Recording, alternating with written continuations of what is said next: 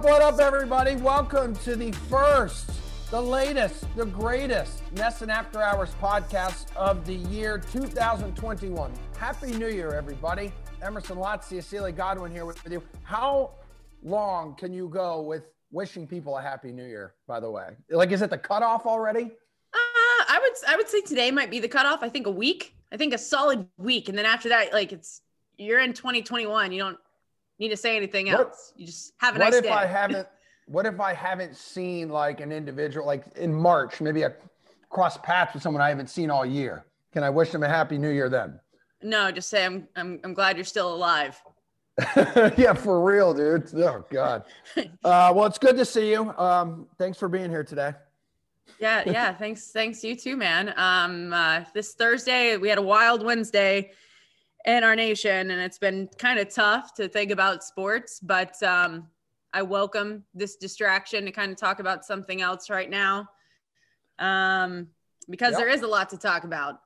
We got hockey coming at us next week. A week from today, the Bruins are going to drop puck in New Jersey. So yay! I know everybody's looking forward to that. There's been a lot of changes, a lot of questions surrounding this Bruins team, the state of the blue line, captaincy. We're going to have some news today. So without further ado, let's bring in Sofia Jurkstovich, our Bruins rinkside reporter. Also, she's been killing it on NESN After Hours on the show. Oh my God. She is so great. What a good person. And she's always so nice to me. I'm so happy we have her on again. I don't know who my favorite Canadian is, if it's Andrew Raycroft or you, Sophia. Damn. It's hard. I would think Razor. No, take Razor for sure. You got he's been there longer at NESN. Emerson, I am not always nice to you, but hold on. Before we get into Bruin stuff, I do want to weigh in on the New Year's thing.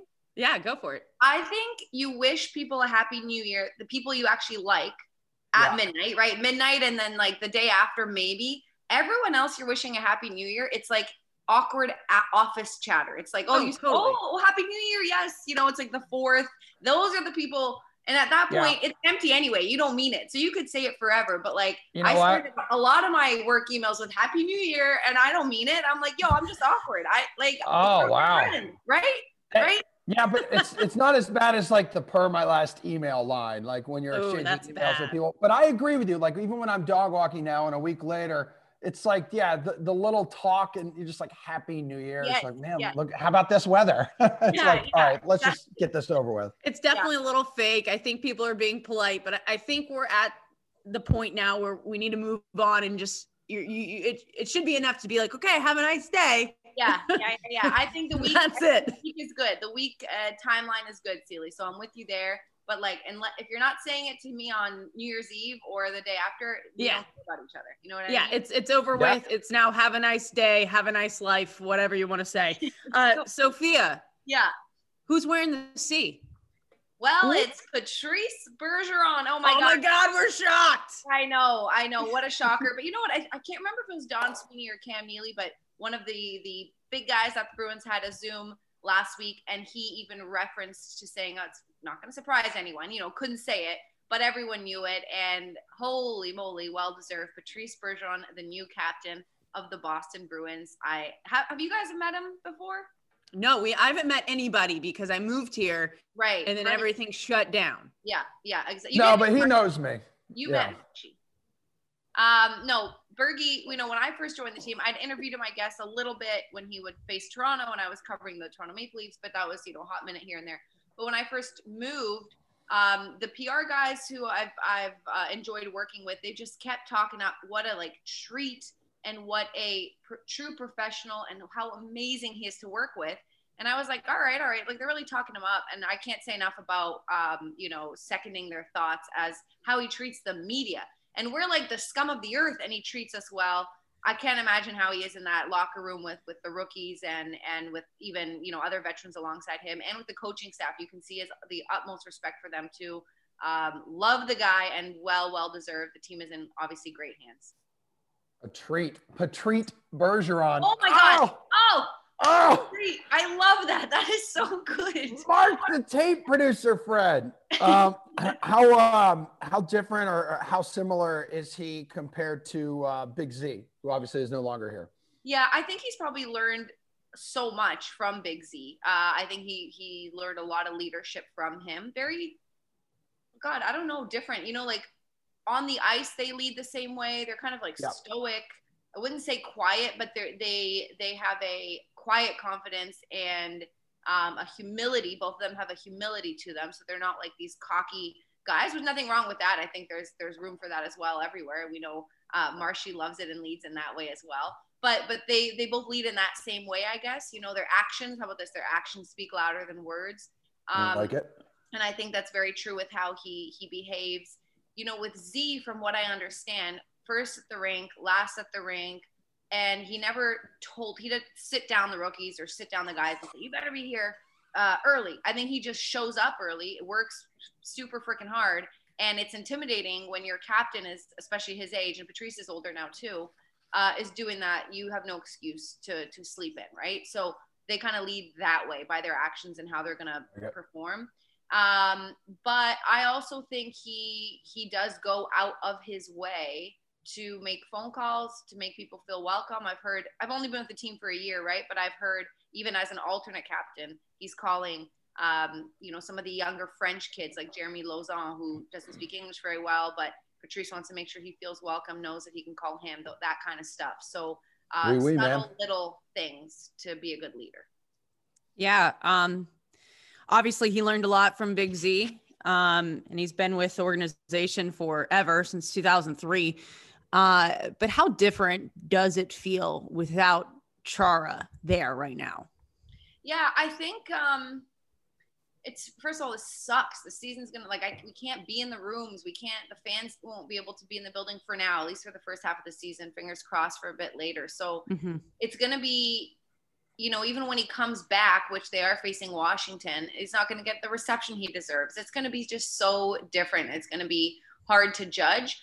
But I think that, and this is with the utmost respect to Z, I think it's going to be really different for sure. But Patrice has been kind of the 1B captain or the alternate so long as well. And they've been so side by side that, there are a lot of instances in all of sports that we can remember where a captain leaves or gets traded, and then the team's like, who the hell do we nominate? It wasn't the case here. We just joked about how it wasn't a surprise.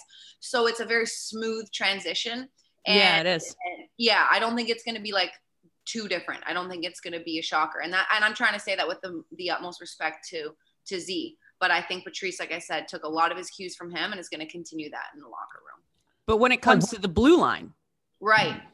How different is that now? Because a lot of focus falls on Charlie McAvoy now. Yeah, absolutely. That's going to be a work in progress for sure. And I'm hoping that it's going to click. We're all hoping it's going to click at the end of, training camp, but that's kind of unrealistic. Lots of different pairings that we can have. McAvoy, absolutely. I wouldn't say it maybe in charge. He's only 23 years old, but the buck's been passed to him. But with Kevin Miller coming back, if he is 100% healthy to play and he looks great out there, then that size, that leadership, that strength, that intimidation will be there. So that's going to be helpful. It won't be all on Charlie. Brandon Carlo's a big guy. He's expected to kind of grow into his role a little bit more. And then Matt Grzelcyk in the absence of Torrey Krug, but even the Grizz is I think he just turned 27. So they're going to share that duty and going to take the weight off of Charlie a little bit, but absolutely, the presence of Torrey and Z being gone in one season, that is not going to be easy to just fix right away or replace right away. It's going to take a lot of, I think, gelling and chemistry, but they've got a good plan ahead of them.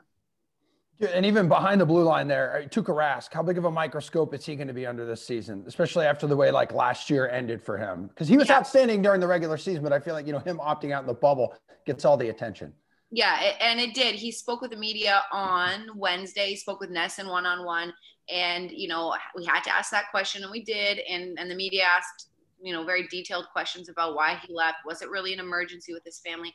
And Tuukka, he can get a little heated sometimes, it's he can get frustrated when, and I get it, a 30 media around you bugging you about a save you didn't make or whatever, the play you didn't see. He was so chill. He was so calm. And I'm not saying indifferent. I think he was expecting it. And I think he was very confident in knowing that his teammates had his back. And he was listen, it was a surprise phone call to him. you know, he got the phone call from his wife. His daughter went to the hospital. And it was like the night before the game. So he woke up first thing in the morning and he said, I had to tell the team, like, I was surprised by it. I didn't even see it coming. And you know, your mindset's different in that bubble. And he just like, I got to get out. I think there is an element of, I'm not putting these words in his mouth, but I think there is an element of claustrophobia. Like the player said, it was really hard, right? So just had to bounce. But anyway, I guess if you have the support of your teammates and your management, and they came out and said right away, like, there's no question he's going to be back next season. This is his contract year. I think getting those questions out of the way, it's over. He handled them well. The fact that he answered them with such detail and was calm about it, I know that like media's just not going to bug him about it anymore. Did what he had to do, and he's like focused. Razor was on our show with Bruins Back to Work, and Razor's like, so I can read body language in a goalie. He looks really happy. He looks good. He doesn't look concerned. He doesn't look stressed. Like not only physically, but mentally, he's like joking around, laughing with the guys. And that's what you want to see as a Bruins fan. Like, is he being isolated? No, they were just, you know, shooting the breeze, so to speak. And that's a good sign. I like Razor.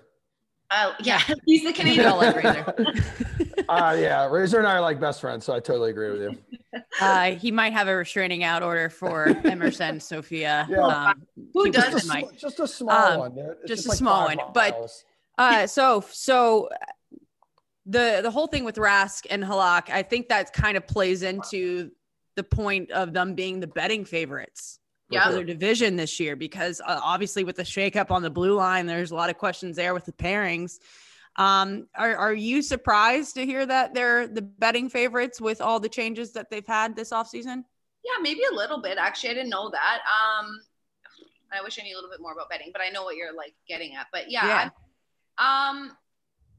Maybe a little bit, but I do think that the tandem in the net is so strong, and that really, I wouldn't say outweighs anything else because it doesn't, but like everyone knows, if you don't have a goalie or a consistent goalie, like you can have all the scores, but you're gonna struggle. Like case in point, the Philadelphia Flyers for a long time have been struggling with getting consistent goaltending, and for a long time were just missing the playoffs and really, really going through slumps when they had all these great, like Claude Giroux, Jakub Voracek. They had all these great snipers, and now they've got consistent goaltending in Carter Hart, and they were doing really, really well. So anyway, that's just a point in or even the Pittsburgh Penguins, you know, when they had Sidney Crosby and Malkin, and when goaltending was struggling, the team's struggling too. So with Tuukka and Halak performing, if they perform like they did last year, even close like they did last year, I can see why the betting world would have confidence. And they still got, it's not like they lost their top 6 forwards. Pasta was not going to start the season, but they still got the snipers at the top too. So that combo is going to do well for them for sure. Yeah, I mean, I think it's just because it's a little more condensed. So like depth is like magnified like that much with, you know, goalies obviously needing like a night off, like here and there. If you have someone who could step in, it just makes your life like that much easier. But you mentioned Pasta. What's the latest with him? Like when can we expect him back? Well, good question. Bruce Cassidy just said that the timeline is maybe a week or two earlier. Maybe. There's a lot of maybes around there. It was couched, but he was expected mid-February. Now he said it could be at the start of the February, could be maybe like a couple days in, and a week or two in this season is, you know, like 20 games. It's a big deal. So let's circle beginning of February instead of mid-February, but that's still TBD, but that's the latest there. I mean, nice seeing Brad out there. I know. I was about to say, Brad, it seems like his recovery was much faster than anticipated, having sports hernia surgery back in September. And he says he expects to play in the season opener. That's a big deal. Yeah. That's the after hours boost. When you're a friend of the program, you know, you heal quicker. He's like Wolverine. Oh, you know, Marchand. Right. So we gave him that little boost. Yeah, no, I mean, that is a great sign, because when we were doing when was the show? I guess it was end of September-ish, beginning of October. Yeah, beginning of October. The Back to Work Bruins show, we reported that, and we were like, Brad's not going to be ready for the start of the season. Pasta's not. And he's skating around looking all fiery like he does. So, yes, he said he's expected to start, but Brad's so like, what's the word? He's just so antsy to get out there. So, of course, he'd say that. But even Bruce kind of backed that up. He said, we'll have to see what we're hoping. Calm down. Don't rush it. He's not going to but it's definitely not like a no. So that's good. And what's crazier, I don't know if you guys heard Brad say this, but Brad said that this injury's been nagging him for like a couple of years. And he's like, I've been playing at 80% of my level for the last few years. Like I am finally ready to give it. I feel like 100 right now. I'm ready to give it. So if that was 80%, holy hell, I can't wait to see 100. Like that's going to be great. I think people forget that these athletes are like the damage and the stress they're putting on their body, not just during the season, but the preseason and off season. Like they're constantly working. Like, I don't really know if any player's ever going 100%. Right. That's true. Oh. I did back in my day. Intramurals, I'm floor hockey champion. I was a goalie. No. I was fine. I was 100%. You also weighed like 150 pounds more, so you could shoulder a little bit more. College Emerson was thicker. Thicker. That's what we're gonna say, huh? What'd you say? So I said, how many seasons did you play at 100? I played like 4 seasons, dude. I started off on like the JV team, and then I was like 3 years varsity. I lost my 4th year, my first senior year. I lost in the championship game as the goalie, okay? And then my second senior year, my 5th year overall, I won it. This is we could do a whole podcast. All right. I missed that. I missed that. I was just like concentrating on what you were saying. Listen, next time I'm on, show me some sort of like either a jersey, a medal, a ribbon. She wants evidence. Yes, I have a picture, and like Celia was pointing out, yes, it is a college Emerson. It is a you guys wouldn't believe this photo. I promise you, it's like the face is obviously the same. It's a little bit heftier. Yeah, all it's right, got like an extra chin strap to it. Okay. Jerk, before you get out of here, what's the best case scenario and worst case scenario for the Bruins this season? Oh, like you mean like a fun, just at the end of the season? Yeah. I mean, worst case, they're dealing with injuries and COVID testing issues and stuff like that, and their best are not in the lineup and screws up all their chemistry and they don't play well. Best case, the freaking Cup's coming back. Duh. Hello. Okay. Hey. Duh. Just wanted to see where you were going with that, sister. That's all. Okay, you heard it. So thank you so much for coming on today. We're looking forward to all the coverage this season. Everyone's happy to see hockey back. Everyone, literally. I'm so pumped, guys. And like, who knows what's going to happen? Charlie Baker was saying a couple things. I know they're trying. They're trying to get fans back in, even at 25% capacity. Praying for that. But stay safe, stay healthy. And love being on. So call me mid-season. Let's talk again. Yeah, let's chat. Let's chat. The Back to Work show, is that until the season, until puck drop for the season, or is that just this week? You want to plug that? Go ahead, plug that. Yeah, so you guys, this is Friday, so one more tonight at 6:30 p.m. Eastern, 9:30 p.m. Eastern, and then Monday, Tuesday, Wednesday, I think. I should probably know. Maybe not Thursday. I don't know. No, that's fine. But close enough. It's going to go till the end, till the puck drops. So, yeah, let's just say a couple days next week. Boom. And then hockey's back. Oh all right. So, Celia and I will see you on Friday. Yeah, we'll see you back in there later. Yeah, we'll see you in the office tonight. Bring applesauce. I already do. I'm fine. Thank you, though. Bye, you guys. Later, dude. Bye, so. All righty. All right, so we're talking Bruins. And now we got to talk some Patriots. Yep. Don't we, Emerson? Just got a little more hairier. Yeah. Bearded Wonder, Zach Cox, NESN.com. And what is the podcast you do? I always forget. It's the Patriots Insider Podcast for NESN or something.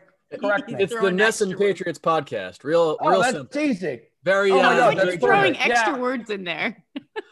But no, I was tempted to go dig up my my UNH flag football intramural championship t-shirt out of my closet here with that with the Emerson floor hockey talk. That's what I'm saying. Never let go. Never let go. Now, I'm pretty sure early on in my marriage with Meg, I had to get rid of that like intramural championship shirt. All of these fantastic graphic tees that I own. You got to stash it somewhere. You got to. I know. You got to save it. That's a keepsake. Yes, it is. Yes, it is. It's good to have you here. How are you doing, buddy? Doing well. It's a little weird to have it be, what's today, January 7th? And Happy New Year. Happy New Year. Happy New Year. And have the Patriots already eliminated from the playoffs, not even competing in the wild card round this year. It's strange. It hasn't happened in a very long time. And yeah, now just kind of approaching this postseason from a sort of an outsider's perspective. It's a different experience. Yeah. We want you to kind of come and talk to us about some superlatives, but more so, I want to talk a little bit about Cam. What's the future like for Cam? It sounds like, according to reports, that the Patriots haven't ruled out potentially bringing back Cam Newton next year. And I could see it theoretical. I can see the argument for it, saying that, oh, all right, well, if you give Cam Newton a full offseason in this Patriots system, you boost up the weapons a little bit, give him another wide receiver, a quality tight end, give him a couple more months here, maybe he can make strides as a passer in 2021. I personally don't think that's going to happen. I wouldn't be particularly confident in Cam Newton coming back next year, even with a better supporting cast and being the quarterback that Patriots fans thought he was going to be, maybe for those first couple of weeks of the season. So if I had to make a prediction, the Patriots will go with somebody who is not Cam Newton, kind of say, thank you very much for your hard work. We really appreciate everything you did this year. You put in the work for sure, but we're going to go in a different direction. And I don't think Cam would hate that either. It did sound like he got a little bit worn out just by how much time he had to put in to try to master this offense and learn this offense. Yeah. But yeah, if I had to make a prediction, I would say that it's somebody other than Cam Newton next year. All right. So if it's not him, then are we talking like they'll draft a quarterback maybe with that 15th overall pick that they currently own? Are they going to spend in free agency? They have a lot of money right now on their hands. I do think they should draft a quarterback at some point. I think maybe if they had ended up in pick number 10, pick number 11, pick number 12, something like that, it might have been a bit more realistic. At 15, I think it's going to be tough unless someone like Trey Lance falls to that level. Yeah. Which most people aren't expecting. I wouldn't be blown away by that given the questions that are around him. But I know a lot of people are saying, oh, go get Mac Jones from Alabama at that number 15 spot. I think that's going to be a reach. I personally like Mac Jones from what I've seen so far, but drafting the 5th overall quarterback at pick number 15, so that would basically be a third-tier prospect. Alabama quarterbacks have sucked recently too in the NFL. I'm just going to point that out. It's not a great track record there, obviously. And the fact that I was looking this up yesterday, 5 quarterbacks have been drafted in the top 15 once in NFL history, and that was back in 1999. I think that even though Jones played really well this year and he's made himself into a legitimate prospect, I think he's maybe a guy the Patriots could target in the second round if he's still available there. But I think they're in kind of a weird dead zone for quarterbacks at number 15. So I would expect that they go a different direction with that pick. But yeah, then obviously they'll have to get somebody in free agency. So like, who would that be? Because it's expected to be a decent market, is it not? A half decent market. Potentially. Yeah. A lot of people have talked about Jimmy Garoppolo, and I think that's probably their best option, assuming that San Francisco is willing to part ways with him. Ideally, if they just straight up release him, because trading him, you have to take on his contract, and there are all kind of hoops to jump through there. But I think that would probably be the best option for them at the moment. Other options, you're looking at kind of a bridge type guy like a Ryan Fitzpatrick or a Jacoby Brissett or a Tyrod Taylor, Andy Dalton, those kind of guys. So they would ideally be paired with a relatively high draft pick, with the hopes that draft pick would take over sooner rather than later, which obviously is a bit of a risk with where they are drafting. And then there's always the chance that someone like Matthew Stafford is the Lions are willing to trade him. I personally don't think they should. I think Matthew Stafford is still a pretty good quarterback that has done a lot of good things for Detroit, but there are a lot of options out there. It's going to be really interesting to see how everything shakes out. If I had to predict, I would say if they can't get Garoppolo, I think they go bridge option with a rookie, another bridge there, and just kind of see what works for there. That's probably not the option that Patriots fans would love, but it's finding a new quarterback and rebuilding a quarterback room is not easy, as the Patriots are currently finding out, considering Tom Brady left almost a year ago and they really aren't any closer to finding who that next guy is going to be. Big shoes to fill. I don't know. I don't know how they will ever be filled, to be honest. I mean, that's just it's hard. It will never be. You won't see a run like that ever again. No. Real quick before we get off, I don't want to bog this down with quarterback talk, but the report about Cam, the best fit with him being at Washington. Schefter said this on EEI. 2 years with incentives around 40 to 50 million. Is he really worth that much? That's crazy.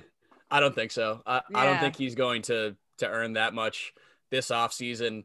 He earned $1 million with the Patriots. Like, what is Schefter talking about here? He's going to get more than $1 million this offseason. Even with how poorly he performed as a passer, he's going to get more than $1 million. He'll probably make, I don't know, somewhere in like the 6 to 10 million range, just because that's what even backup quarterbacks make. I think AJ McCarron made 5 or 6 million this year. Case Keenum made 6 million. He's going to get something in that range, maybe even a little bit higher if a team really views him as a starter. But I don't know how a team can look at him and view him as a guy that they can say, all right, we're going to bring Cam Newton in and he is going to be our starter. Yeah. Like, is it more likely that he'll be a backup? Yeah. I mean, there's really a chance there's a chance that Cam Newton could be a starter for some team next year, but any team that brings him in it can't be any more than a starting quarterback competition, just based on the way he performed this year. And 40 to 50 million over 2 years, I just think is way too high for Cam Newton with what we saw from him this year. And then even in the previous 2 years with the injuries, he's too much of a risk at this point to be paying that much money. I mean, maybe now that Nick Caserio is the GM of the Texans, he could just trade Deshaun Watson to New England. That'd be come on, Nick. Help out your old boy Bill.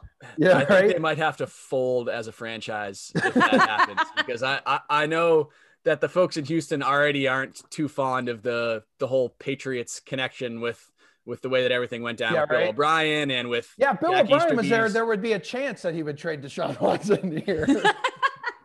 This would just be some Bill Belichick like sleeper cell kind of stuff. It was a long game to get Deshaun Watson to New England. Yeah, he's like, Patriots I'll fans give would you love Deshaun that, but I think Watson, and you give me Nick Folk, and we'll call it a deal. What's the biggest need? It's fair trade. Yeah, it's super fair. What's the biggest need besides quarterback? Tight end's a big one. Receiver's a big one. Defensive line is a big one. What is Linebacker is a big one. Basically, you could look at almost every position group on this Patriots roster and call it a need, except for, I think they're good at running back. They're pretty good at safety, assuming Devin McCourty comes back, which he is planning on doing. And they're reasonably good at offensive line if they can re-sign David Andrews. I don't think they'll be able to keep Joe Thuney. I think he's going to make too much money. So even that has some question marks. This is really an offseason where the Patriots have needs all over the place. I think tight end has to be pretty high up there, just because we've seen how much better this offense is when they have some semblance of a pass catching threat at tight end, which they really haven't had since Rob Gronkowski left. They were the worst tight end group in 2019 in terms of total receptions by players at that position. And then they got significantly worse in that category this year, despite going out and drafting 2 players in the 3rd round. And I think it's too early to give up on Devin Asiasi and Dalton Keene. The deck was kind of stacked against them with no offseason and no preseason, and both of them spent time on injured reserve. Tight end's a tough position for rookies to learn anyway. So there is a chance that both of those guys, or one of those 2 guys, can develop into a legitimate contributor for the Patriots. But it's really hard for this Patriots offense to be operating at the level it needs to when tight ends are just a complete zero in the passing game. So I really think that they need to go out and make some sort of veteran addition at that position, whether it's Hunter Henry, who Bill Belichick really loves. He raved about him before the Chargers game this year. Whether it's Jonnu Smith, whether it's Jared Cook from the Saints, who they made a push for a couple of years ago. Gerald Everett's going to be out there too from the Los Angeles Rams. So there are going to be some options out there. I don't think they necessarily have to get a Henry, the kind of number one top tier guy. I think that would certainly help, but I think they do need to make some sort of addition to that room because they can't really be banking on Asiasi and Keene becoming top level guys next season. Would you call this, I mean, I just feel like it's fair to say this, but a complete rebuild for this team?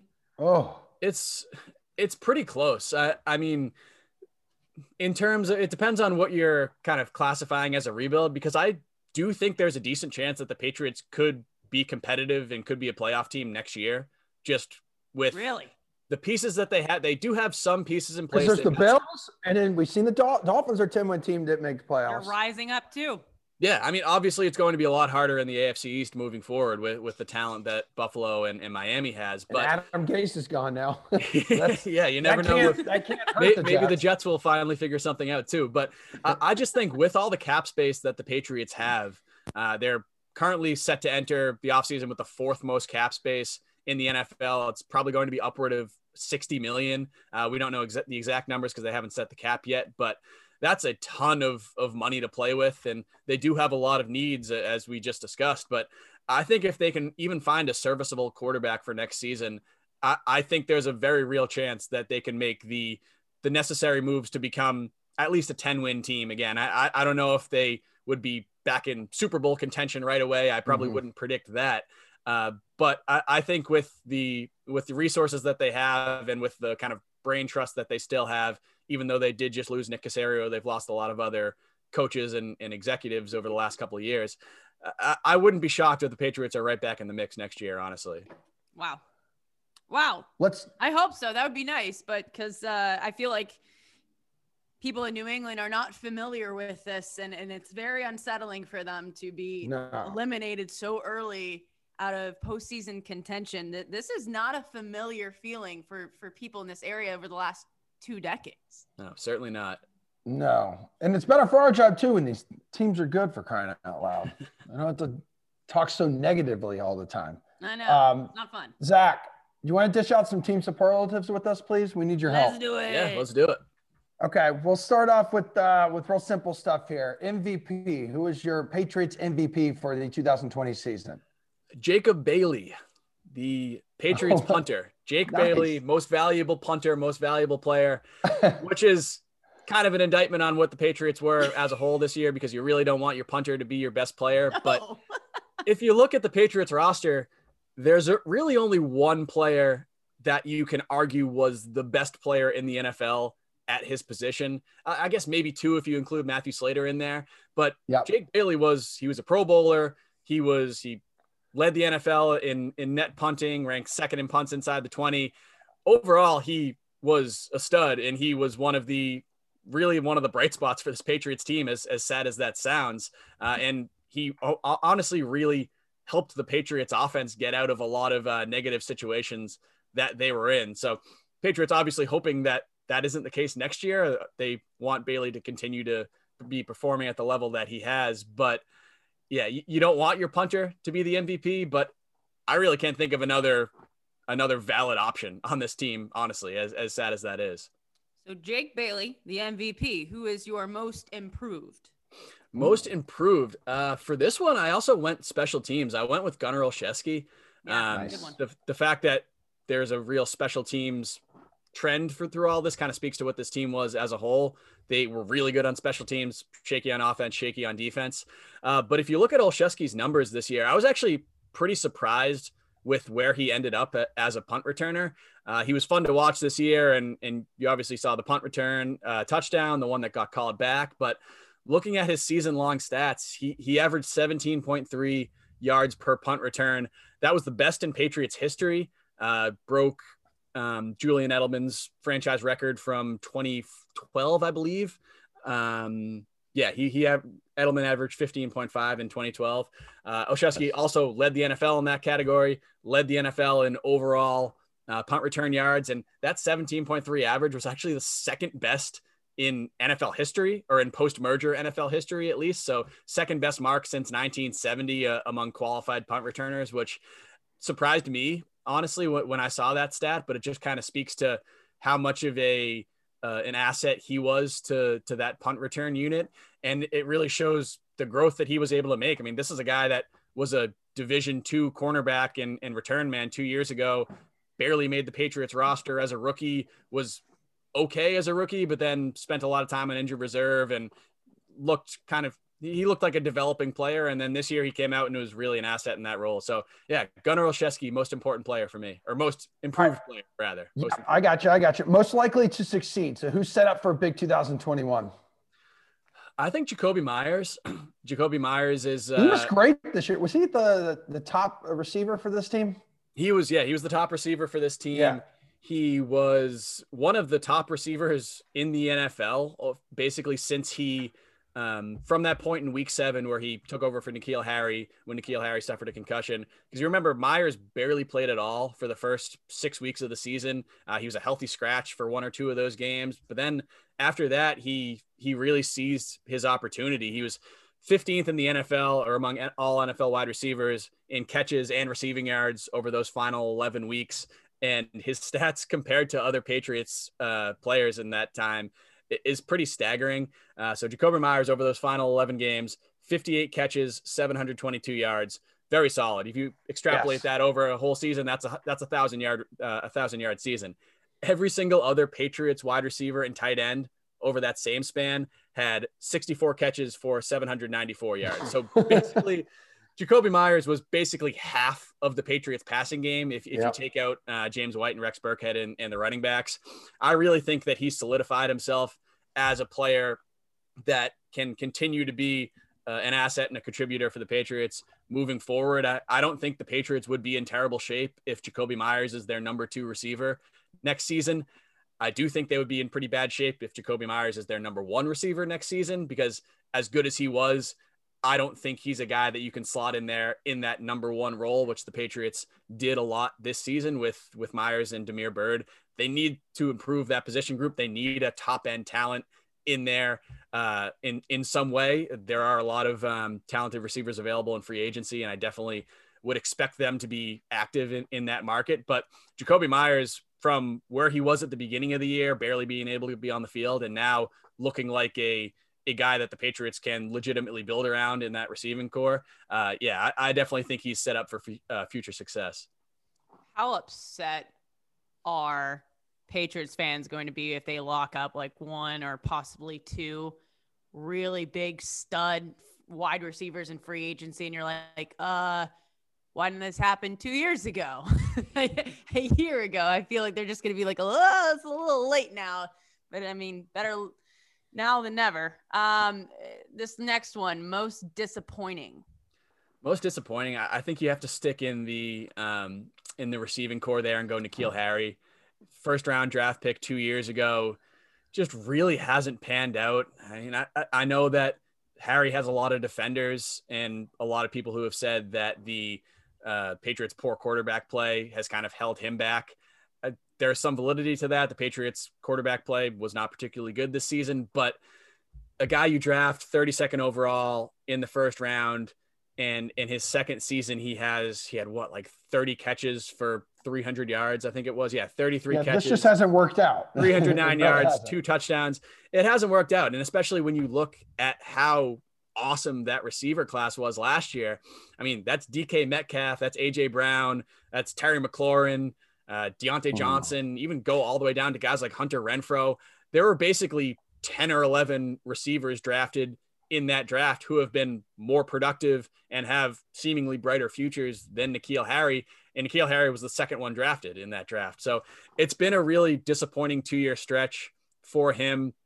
I don't think he's going to be a lock to make the roster in 2021, even though he was a first round pick. He probably will, but at this point, this is a guy that you've got to imagine the Patriots were expecting to become their number 1 wide receiver this year, because they really didn't have another obvious candidate for that, especially with Julian Edelman hurt, and it didn't happen. I mean, if he does stick on the team, he's probably going to enter as at best the number 3 receiver next year, probably the number 4 receiver, unless she shows some significant improvement over these next couple of months. And that's really disappointing for a Patriots team that finally took a shot on a first-round receiver, which they hadn't done in forever. And then it turns out to be N'Keal Harry. So yeah, it's just been a really disappointing first couple of years for him. No kidding. Zach Cox, it was really good talking to you. I hope you enjoy some of this extra free time that you're not really used to this time of year from the past handful of years you've been covering the team. Thanks for hanging out with us, dude. Yeah, I appreciate it. Thanks for having me. Thanks, Zach. All righty, Emerson. There you go. I mean, the Celtics have been looking pretty dang good. I'm Yeah, impressed with Peyton Pritchard, the rookie. Yep. I mean, literally, Hall of I've been Famer right now. hype on him for a Yeah, minute only now. active Hall of Famer in the NBA is Peyton Pritchard. Literally, that I've been guy. hype on him. Jaylen Brown's tearing it up too. So I feel decent about the Celtics. Obviously, I'm not convinced still kind of on their bigs, how they're going to handle being in some bigger situations with some of these better guys like Joel Embiid and whatnot. But Giannis Antetokounmpo, those guys. But I do like the Celtics, what I'm seeing right now. Me too. It's fun stuff. It is fun stuff. And then I'm looking forward to the Bruins as well. Yeah. Who do you think is going to have a better year, the Bruins or the Celtics? Oh, man, that's a tough one. If I had to pick right now, gun to my head, I'm actually going to go Bruins just because I feel like there's more competition right now for the Celtics. Yeah, It's I a would little- have to little agree. more, That was going to be little my more- response to that one. Yeah, a little more difficult, like in the East, in the conference as a whole for the Celtics. Of course, Yeah, as we get like deeper into it, maybe this cluster at the top of the Eastern Conference will break up because you got 76ers on top right now. Magic are 6-2 somehow. Somehow. And yeah, It's early.